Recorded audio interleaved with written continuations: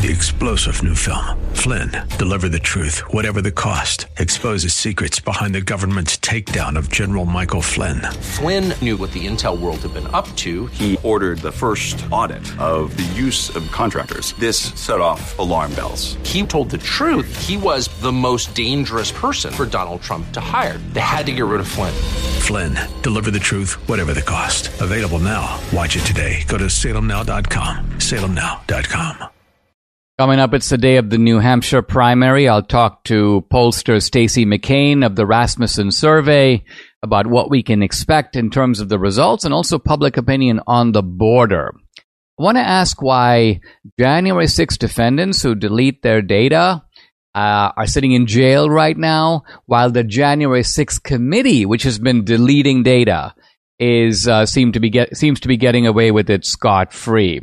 And I'll also explore whether stereotypes are as inaccurate as the media tell us, or whether they bear a fairly close relationship to reality. Hey, if you're watching on Rumble or listening on Apple, Google, or Spotify, please subscribe to my channel. This is the Dinesh D'Souza Show.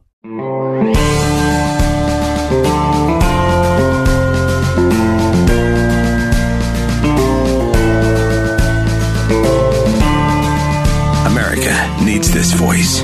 The times are crazy. In a time of confusion, division, and lies, we need a brave voice of reason, understanding, and truth. This is the Dinesh D'Souza Podcast. There's a lot of different items I'd like to address in today's podcast. The New Hampshire primary going on today. There is the interesting decision by the Supreme Court, interesting and to me kind of appalling, in which the Supreme Court basically tells the Biden administration, you can go in and stop Texas from erecting border fences. You can take down those fences. You can cut that wire. And so I want to talk about that. I also want to talk about January 6th. Now, the first two topics I'm going to save because I have on the podcast Robert Stacey McCain. He's a pollster with the Rasmussen Report. So I'm going to talk to him about the New Hampshire primary and also about the border fence decision by the Supreme Court. I want to focus in this opening segment on some new information about the January 6th committee. Now, we've said often, and I think long believed, that the January 6th committee was a propaganda operation. And now what do we mean by a propaganda operation? What we mean is that the January 6th committee had access to a lot of information. If this was a genuine investigation, they would be like, all right, let's interview people. Let's look at all this footage. Let's try to figure out what happened on that day and how it happened. And if things went wrong, how they went wrong and who is responsible. So this is a kind of investigation that, by the way, occurs all the time in other areas. If somebody, Debbie and I watch a lot of these crime shows, you see a body, and you begin by asking, well, how did this happen? When did it happen? Who did it happen to? Who's the victim? And then what can we figure out based upon what's here and based upon what we can learn about who actually did it? We're not going to just make presumptions. We're not going to go out to sort of sell a narrative. We're going to try to determine what the truth is. And then based upon that, we will do arrests and take people to trial and so on. The January 6th committee could have done that. But from the beginning, they had no interest in doing that.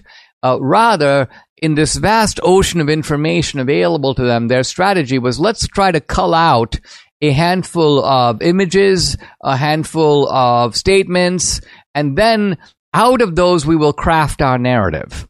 It's almost like the January 6th committee decided, instead of being a judge or a jury and making a decision based upon all the facts, we will be sort of like the prosecution. And we will treat the Trumpsters and Trump as people to be prosecuted, except there's no defense. There's only a prosecution, and we're the prosecutors, and to some degree, we are also the judge, and we are also the jury. Now, here is some additional proof that that's what was going on with the January 6th committee. The House Select Committee the January 6th committee has been deleting its own files to conceal evidence. And when did they do these deletions? On the right before they were compelled to turn over these files when the Republicans took over the House of Representatives. Remember, the January 6th committee began with the Democrats in charge. And so they were like, fine, we've got all this information, we've got all these files, we've got all these terabytes of data, but then, oops, in the midterm, the Republicans take the House. Very narrowly, but nevertheless, according to House rules, the January 6th committee now needs to turn over all this data, all the documents from its investigation to the Republicans. And so there are 4 terabytes of data, and the Republicans get the package, and they open it up, and they realize we've only been given 2 terabytes. And so they then begin to look to see, well, where are the others? And they're like, we don't have them. Turns out that the Republicans have now figured out, this is Representative Loudermilk, his committee has figured out that 2 of the terabytes of data have been deleted and encrypted just days before the files were turned over. So this is an obvious effort to conceal evidence. And so Representative Loudermilk, unable to get them from Benny Thompson, from the head of the committee, basically hired some software experts and said, listen, let's go into this. Let's find out what they deleted, because no deletion is really permanent. If you're good enough, you should be able to recover the files. And guess what? They have recovered them, but, and there's a big but here, the files are still password protected. So the files have now been recovered, but the Democrats are holding on to the passwords. And so Representative Loudermilk is like, you better give us these passwords. And Mike Johnson has authorized Loudermilk to take all measures to get the necessary passwords so they can figure out the information. Because think about it, it's probably very incriminating information. It's probably information that the January 6th committee deliberately decided to ignore, to pretend like it didn't exist. But of course, they did have it. And so that's why they do the deletions. Now, the reason this is all so outrageous is because there are January 6th defendants who are sitting in jail right now because they did, on a vastly smaller scale, exactly the same thing. Now, why did they do it? Well, it's pretty simple. Right after January 6th, there are a bunch of guys, some of them had gone into the Capitol, and they did what people do these days, which is that they posted videos or comments on social media basically saying, we were in the Capitol, we were making our voices heard, and that really shows you that these guys did not think that they were committing any kind of a serious offense. They felt we're protesters, like the left has protesters. And we were exercising our First Amendment rights. We were trying to call out our leaders. We're trying to confront them and find out what's going on with the issue of election fraud. So they were proud of what they did. Or at the very least, they were happy to share information about what they did with their friends. And then, of course, they realized, oh, I'm on the FBI most wanted list.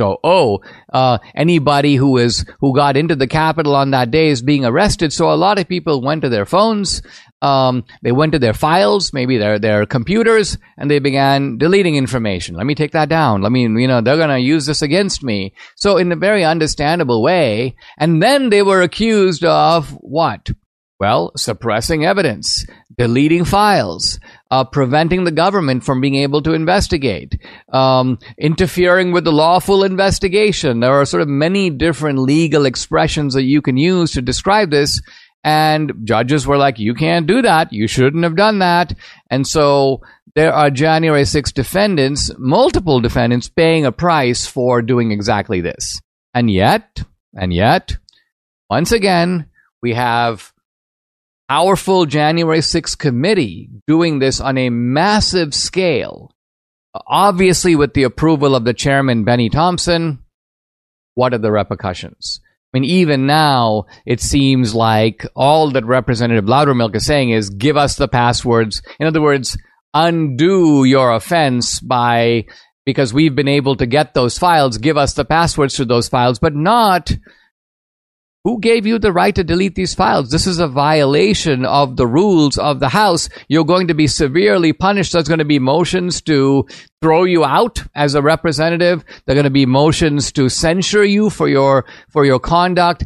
If this were the Democrats, that's what they would be doing. They would be imposing severe penalties on Republicans for doing this kind of stuff. Republicans, in our characteristic form, are taking a very measured approach, but a measured approach, particularly at this stage of the game, often means that the bad guys get to do bad stuff and get away with it. Now, there's obviously going to be some value in retrieving the passwords, retrieving the files. It helps fill out the story of January 6th. It helps confirm our suspicions that this committee was a complete sham. I think history will look back and see that it was a complete sham. But nevertheless, it is galling that they get away on the macro level what individuals are not allowed to do on the micro level.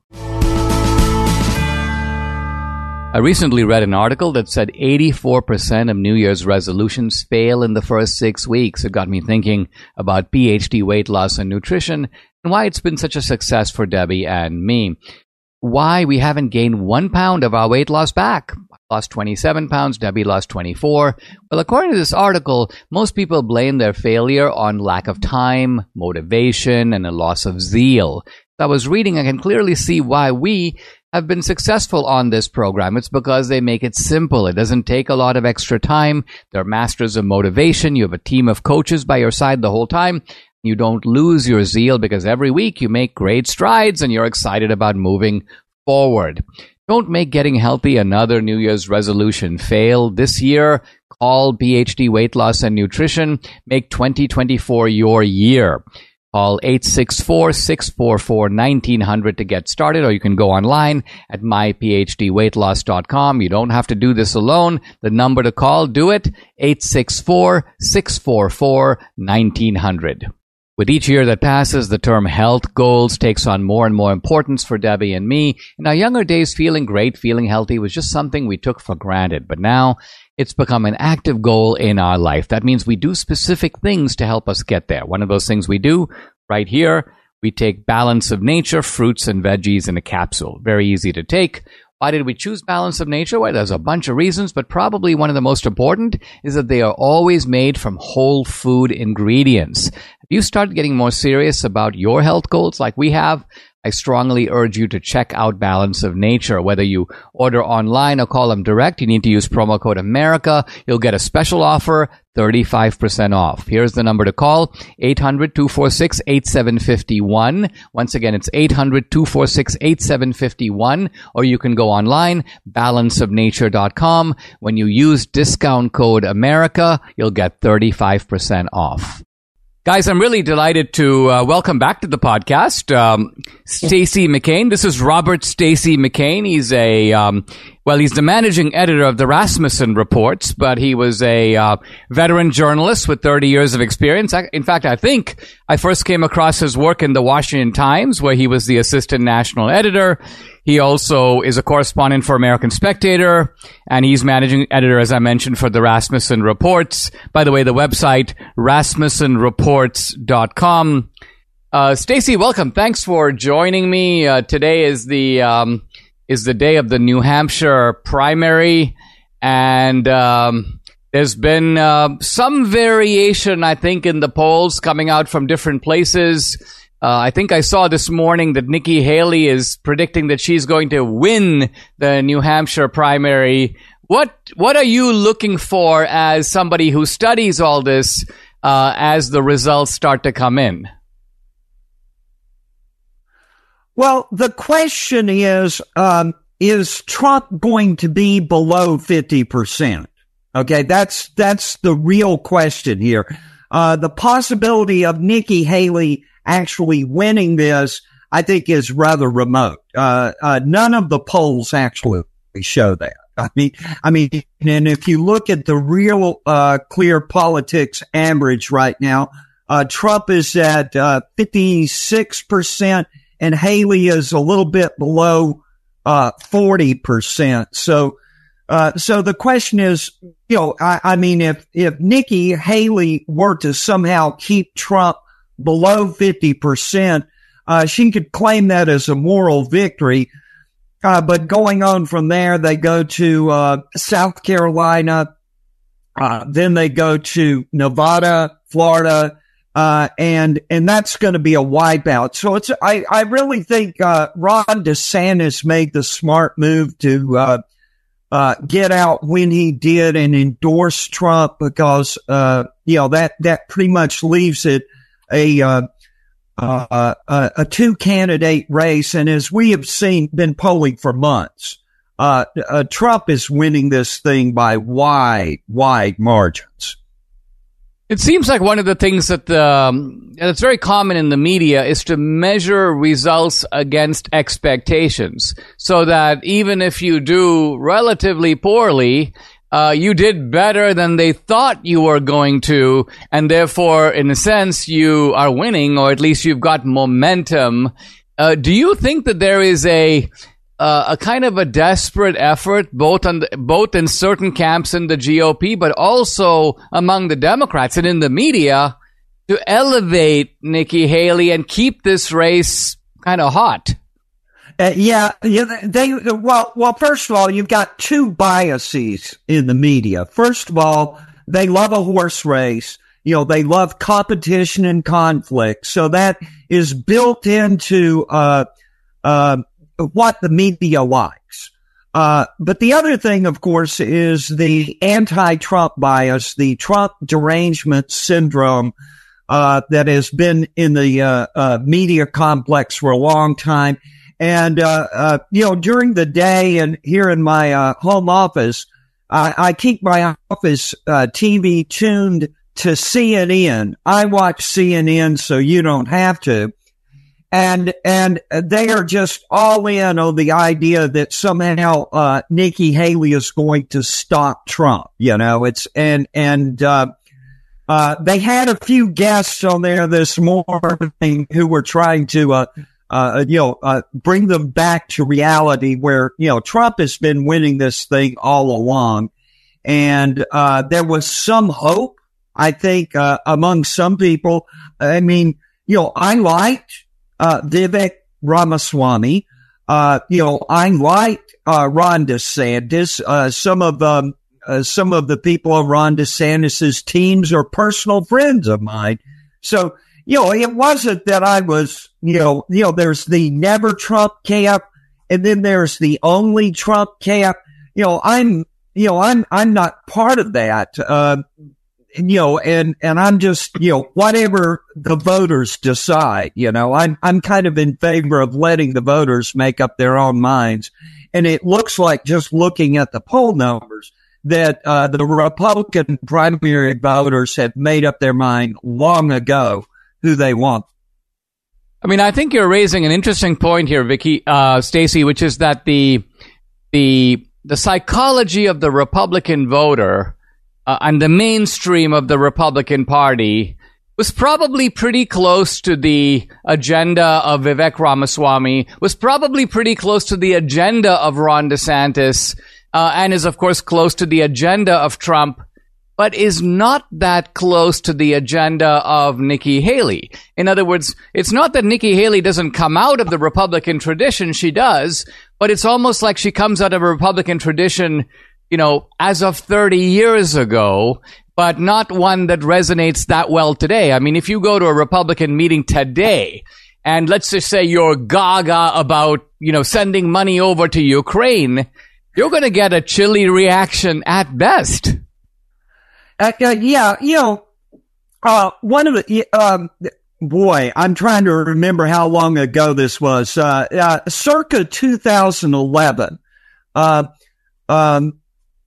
My whole point was no more Bushes, right? Okay. That I was, I think that, generally speaking, voters and, certainly conservative voters were tired of permanent war for permanent peace, which seemed to be the Bush agenda. Open borders, unrestricted, outsourcing to China, that sort of internationalist, I guess you'd call it, or some would say globalist wing of the Republican Party. And Trump killed that. Okay, that is dead. It's not coming back. And so you see this in the reaction to the conflict in Ukraine. I think that everybody, or most everybody, is very sympathetic to Ukraine. They don't like the idea of Russia invading over there. But at some point, after 100 billion, 200 billion, how many more billions of dollars are we supposed to spend on this? And people are like, look at our border. We're the ones getting invaded. So why are we spending money to protect Ukraine's border, and not doing, anything to protect our own border?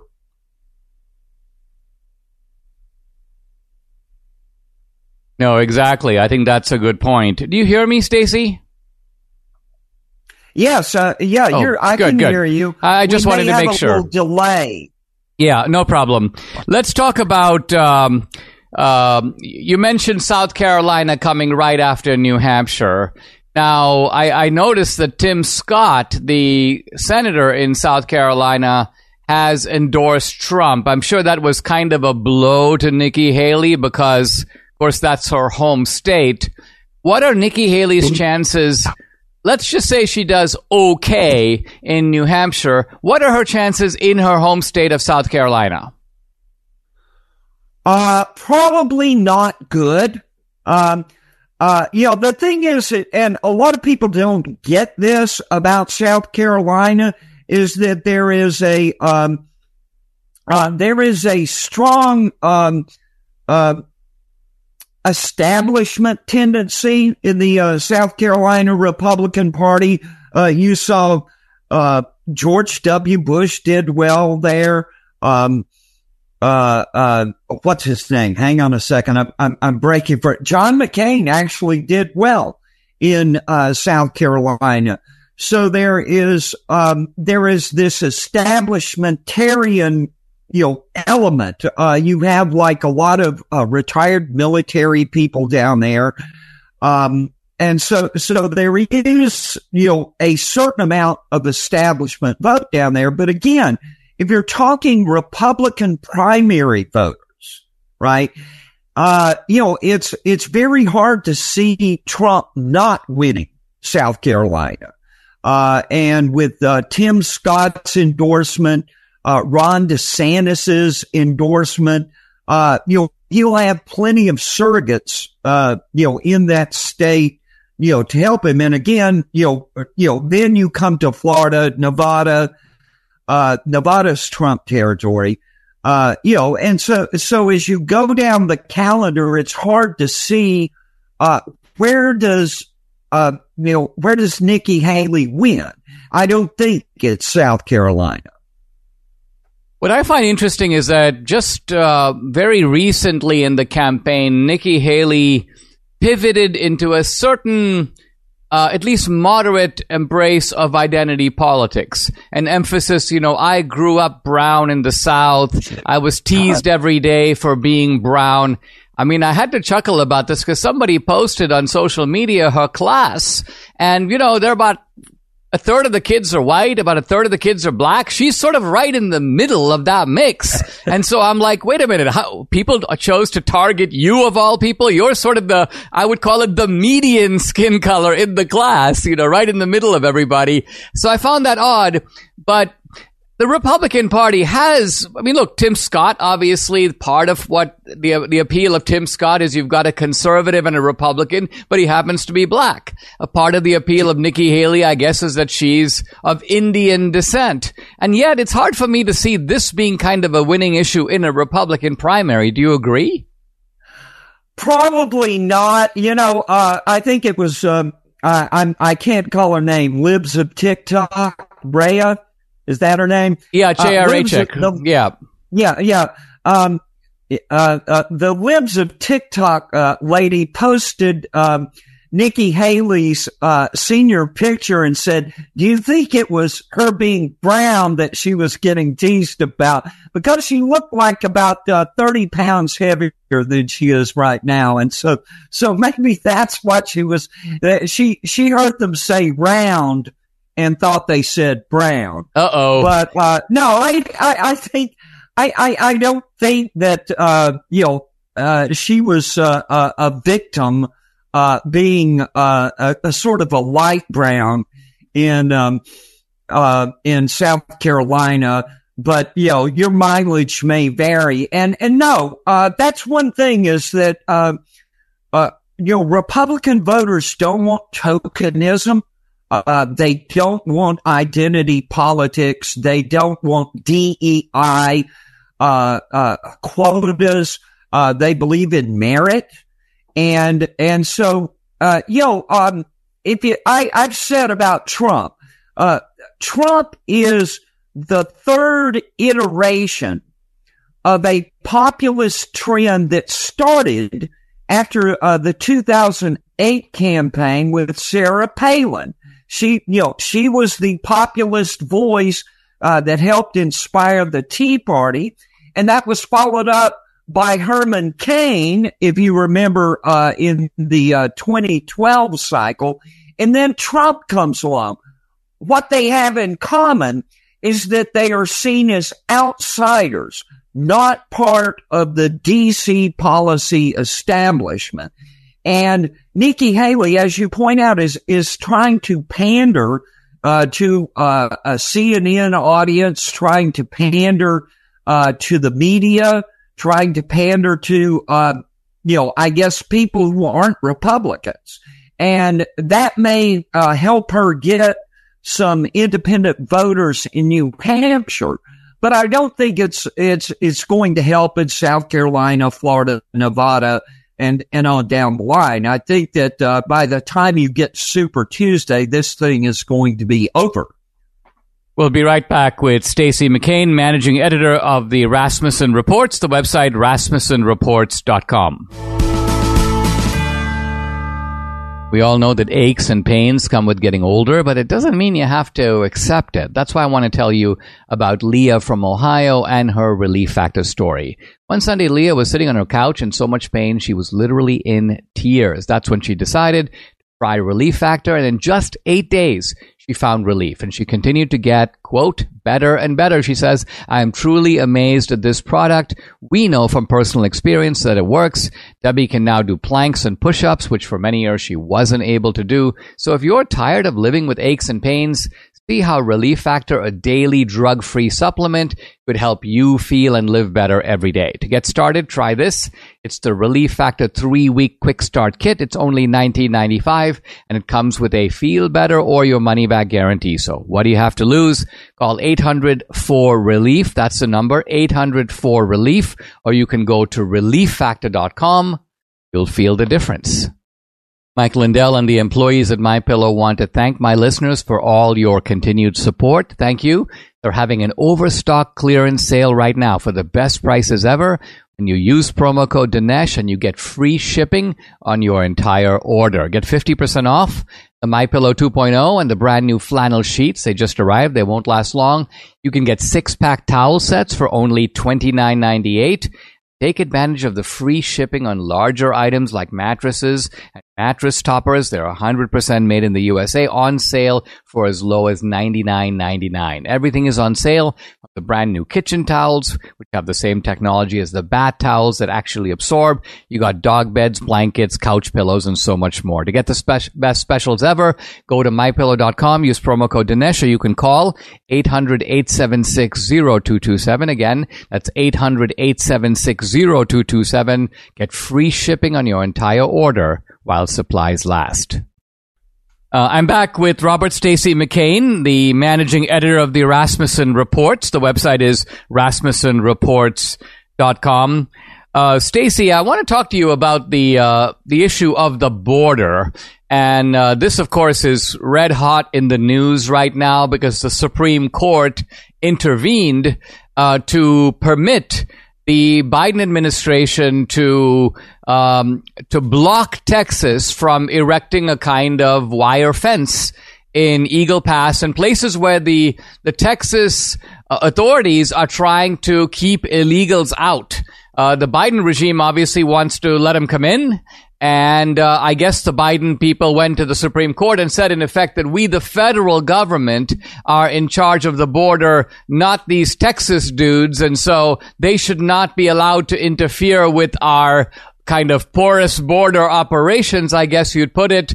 And somewhat surprisingly, Chief Justice Roberts and Amy Coney Barrett sided with the liberals, if you will, to give the Biden administration this authority. I want to talk about public opinion on this, but before I do, what was your reaction to that Supreme Court decision? It's not an adjudication of the overall case. The case is still pending, but nevertheless, the court sort of said that right now, this is what we're going to decide. Yeah, and we've got a Republican majority on the court right now. Okay. Justice Roberts, of course, he always votes with liberals on anything, remotely controversial. But losing Amy Coney Barrett, that was a little bit of a disappointment to me, where the federal government is failing to enforce the law, where the federal government is not protecting the lives, property, and liberty of its citizens. And the situation on the border is dire, if you have paid any attention at all.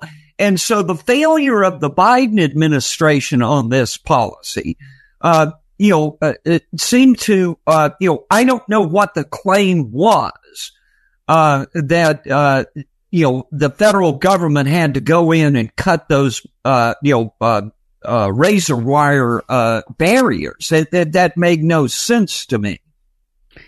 Well, I mean, I'm trying to understand what might have been going on in her mind. And my guess is that what Amy Coney Barrett was thinking was something like this. She probably thought, well, listen, it may seem to me and to many people that the Biden administration is ignoring immigration law, but that issue has not come before the Supreme Court, nor have we adjudicated it. So that's a separate issue. Let's just ask the prior question of who is in charge of the national border. And if you answer the federal government, then whether they're doing a good job or a bad job is immaterial. It's kind of like saying who's in charge of the national defense. So, if China's attacking the United States, Texas can't mount its own militia to fight the Chinese. This is the job of the federal government. Well, at the end of the day, yes. You might want to talk to the Texans about that. Yeah, I guess that's right. No, I'm just trying to think aloud constitutionally and try to understand what might be going on in Barrett's mind. Let's, here's an interesting survey that you guys did, the Rasmussen reports, border security. 58% see catastrophe in Biden policy, although somewhat to my surprise, 30% of likely voters believe Biden is doing a good or excellent job on immigration issues. Now, I'm assuming that 30% is the absolute hardcore of the Democratic base, and that a sizable majority of Americans will see what's happening and go, this is not good. Yes. 52% give him a poor rating. And then there's about 15% that answer he's doing a fair job. And then you have a certain percentage that just don't know. But yes, 30% actually think he's doing at least a good job on immigration issues. But what we did is we took a quote from Mike Johnson, who is, of course, the Speaker of the House. We took a quote from him and give it to the survey respondents blind without telling them who we're quoting. And the quote was this: "Since his first day in office, President Biden has worked to systematically undermine America's border security The result is a humanitarian and national security catastrophe. That's the quote. We asked them, do you agree or disagree with that quote? 58% agree with that quote, right? That it's a catastrophe at the border. And that includes 44% who strongly agree. And then you're talking about the hardcore of pro-Biden voters, but 37% disagree. So it's about a 20-point margin for those who agree with what Mike Johnson said about Biden undermining America's border security. I mean, that to me, Stacey, is a very significant point, because it's one thing to ask people, do you approve or disapprove of Biden's border policy? That's a very neutral question. The way that you framed it by quoting Mike Johnson is the suggestion from Mike Johnson is not merely that the policy is being poorly executed, but that I read the word systematically to mean deliberately, that there is a kind of conscious assault on the integrity of the border. And you're saying that even put in that way, 58% of people go, yeah, that's what's going on. Yes. And I think how do we understand what Biden is doing and why he's doing it? And I think, the easiest way to understand what Biden is doing at the border is to suggest that he's taking a page sort of from Phyllis Schlafly, who famously said in 1964 that, the duty of a political party is to give people a choice, not an echo, right? And so they have flipped that around because, of course, in 64, the choice was between LBJ and Goldwater. So Biden was elected as being not Trump, correct? Okay, so if Biden is the not Trump candidate, then he has to take the not Trump policy on border security. Trump wanted to build a wall, and, to protect the border. And so Biden's impulse, or at least the impulse of his administration, is to, do the opposite of whatever Trump would do. And so tearing down, the state of Texas spent their own tax money to reinforce the border. And Biden wants to tear it down. So yes, I think that the policy, it's an instinct of doing the opposite of whatever Trump would have done. Very interesting, because people have, and me too, have speculated about the fact that they're trying to change the demographic composition of the country and so on. And maybe some of that's going on. But I think what you're saying is there's a kind of very basic motive here. If Trump says up, they say down. If Trump says down, they say up. And that's the way that they've governed in the opposite manner of what Trump would have done. Great stuff.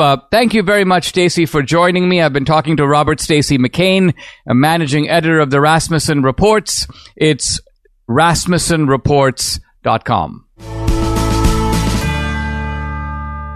I want to talk in this segment about DEI, but I want to go beyond the surface critique of DEI, diversity, equity, and inclusion, to look at a very controversial question that is almost never looked at, which is the accuracy, not the inaccuracy, but the accuracy of stereotypes. Now, this is an important issue because when we do a critique of DEI, a lot of people will say, well, we need to hire based upon merit. But of course, the reason we got DEI in the first place is that the progressives insist that people don't, in fact, hire based on merit. They don't recruit based on merit. They recruit based on stereotypes. So in other words, the idea here is that there are pervasive stereotypes, and the presumption here is that the stereotypes are wrong, they are absurd exaggerations, they are false. And so when you use those as the basis for promoting or hiring or giving someone a federal contract, that is a departure from merit. And so there needs to be a kind of war on stereotypes. And you know how often when you, even in common conversation, you say something, people go, well, that's just stereotype, Dinesh. Well, and the assumption, again, is that this is inaccurate and that the settled science, the science of statistics, the science of surveys, is systematically demolishes and refutes these stereotypes. Now, there's an interesting academic paper that's come out on this, written by two scholars, Lee Jassim and Nathan Honeycutt, and they argue that this kind of war on stereotypes is complete bunkum, is complete nonsense, that the vast majority of stereotypes that people believe are accurate. And so we have to then, if that's true, and we're going to look and see if it's true, we have to say, well, how is it the case that so many people think that stereotypes are bogus? Well, usually the people who think that stereotypes are bogus will come up with a bunch of stereotypes. Let me give you a few.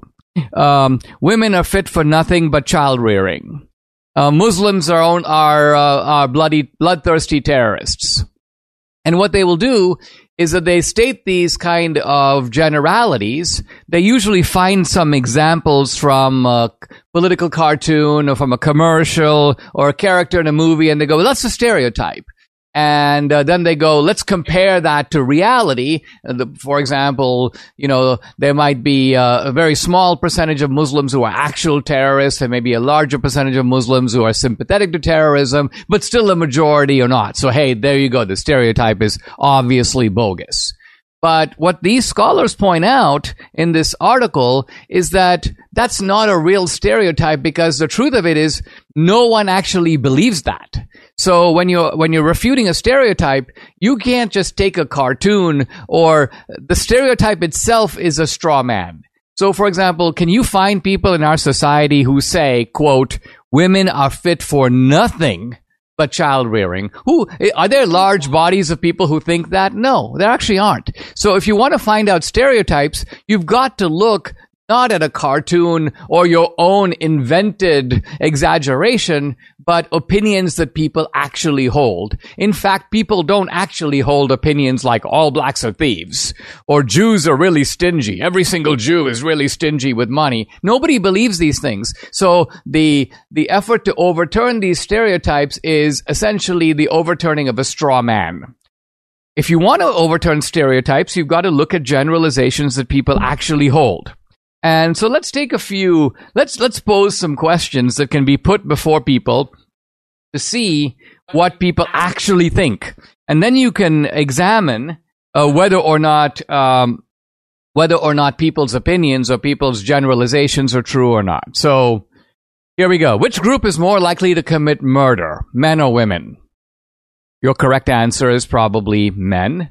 And not only is that the opinion of most people, that's the truth. Here we go. Older people are generally more or less than adolescents, conscientious and open to new experiences. Are older people more open to new experiences, or are younger people more open to new experiences? Most people think younger people. That's what Debbie's answering. And that's true. It's borne out by all kinds of data. In which ethnic group are you likely to find the highest proportion of people who support the Democratic presidential candidates? Whites or blacks? The answer is blacks. Most people say blacks, and most people are correct. The blacks support the Democratic candidate by a much higher margin. People in the U.S. strongly identifying themselves as Dash are more likely to go to church on Sunday. Conservative or liberal? Most people think conservative, says Debbie. Cling. Right answer. That's the truth of the matter. In other words, that's not just the stereotype. The stereotype is completely borne out in reality. And you can go down the list like this on and on. Now, the the attack on stereotypes goes back to the 1950s. I remember a psychologist at Harvard, Gordon Allport, wrote a book called The Nature of Prejudice, in which he basically said, we all know that stereotypes are wrong. And I'm like, this is a rather startling statement by a prominent scholar. And so I sort of look for the footnote. We all know that stereotypes are wrong. Where's the data to back that up? And interestingly, there is no data. It is simply stated as a fact that stereotypes are inaccurate, or at least wild overstatements. And the point that this article is making, and it's supported by a whole body of research and data, is that no, stereotypes are not wild exaggerations. They are not exaggerations at all. Mostly what people actually believe about groups is true. Now, to validate this, again, you have to emphasize, what do people actually believe? Nobody believes that all men are taller than all women, right? If you believe that all men are taller than all women, then you're wrong, because you can obviously find Susie and she's 6'2", and Jake and he's 5'3". But most people believe that men in general, or on average, are 3 or 4 inches taller than women, and they're right. If you actually did a measurement of men and women at the same age, you'd find that that is roughly true. Now, we all know that at certain ages, women actually can be taller than men, but we're talking about adult men and adult women.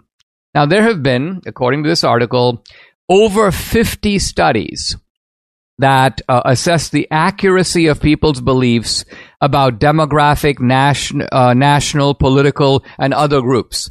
And this subject has been intensely studied, particularly with regard to 2 topics: differences between ethnic and racial groups, and also differences between men and women. So in the controversial areas that we're talking about, obviously when we're discussing DEI as a remedy, they're talking about racial stereotypes and gender stereotypes. And the point that the article is making is that on that topic, just as in any other topic, by and large, most people's stereotypes are accurate. They're supported by the data. Now, we're not discussing here whether these are nice things to believe, or whether we're not discussing the ought, we're discussing the is. We're asking someone a factual question about the world. So it would be something like in the firefighters test, which group is likely to do the best? Whites, blacks, Hispanics, Asian Americans. And you have people, they give their opinion, and then you just look at the actual result of the test. And so that's what we're looking for, a correspondence between people's belief and reality. If you want to step back and evaluate the belief, I really object to the fact that most people have that opinion. We're not asking whether these opinions are good or bad. We're asking whether these opinions comport with reality or not. And what this article concludes, stereotype accuracy has been obtained using methods and replicated by multiple independent researchers studying different stereotypes and using different methods all over the world. Now, that obviously raises the question, why are stereotypes accurate? And the answer is very simple. Stereotypes, by and large, are based upon people's experience. So if people make generalizations, and this is something that we do from our youngest age, in fact, intellectual activity would be impossible if you couldn't make generalizations. Water tends to be wet, and if you pour water on the ground, it's going to spread out. A ball is going to bounce. So you see another ball, that's likely to bounce as well. So what happens is that based on your experience, you develop expectations. And the expectations are not that when expectations are applied to groups, that's when you get a stereotype, which is nothing more than a group generalization. Now, there are cases where people's experience can be mistaken, but by and large, the point is that stereotypes are not mistaken. People in general are correct in their perceptions. And this is really important because it really means that the DEI kind of propaganda against stereotypes is bogus. If you want the truth about things, stereotypes by and large are the truth. And so this big campaign to get people to abandon stereotypes. Oh, Dinesh, that's just a stereotype. My point is, what you're saying is that I'm making a true generalization. Generalizations are not true in every case, but they are true across the board. They're true in most cases. They're true, quote, in general. So I think that as we see this critique of DEI, can't just be a critique that says merit, merit, merit. We've got to defend the infrastructure of merit and show that when people sometimes, in evaluating merit, make generalizations, those generalizations are not necessarily wrong. Subscribe to the Dinesh D'Souza podcast on Apple, Google, and Spotify, or watch on Rumble, YouTube, and SalemNow.com.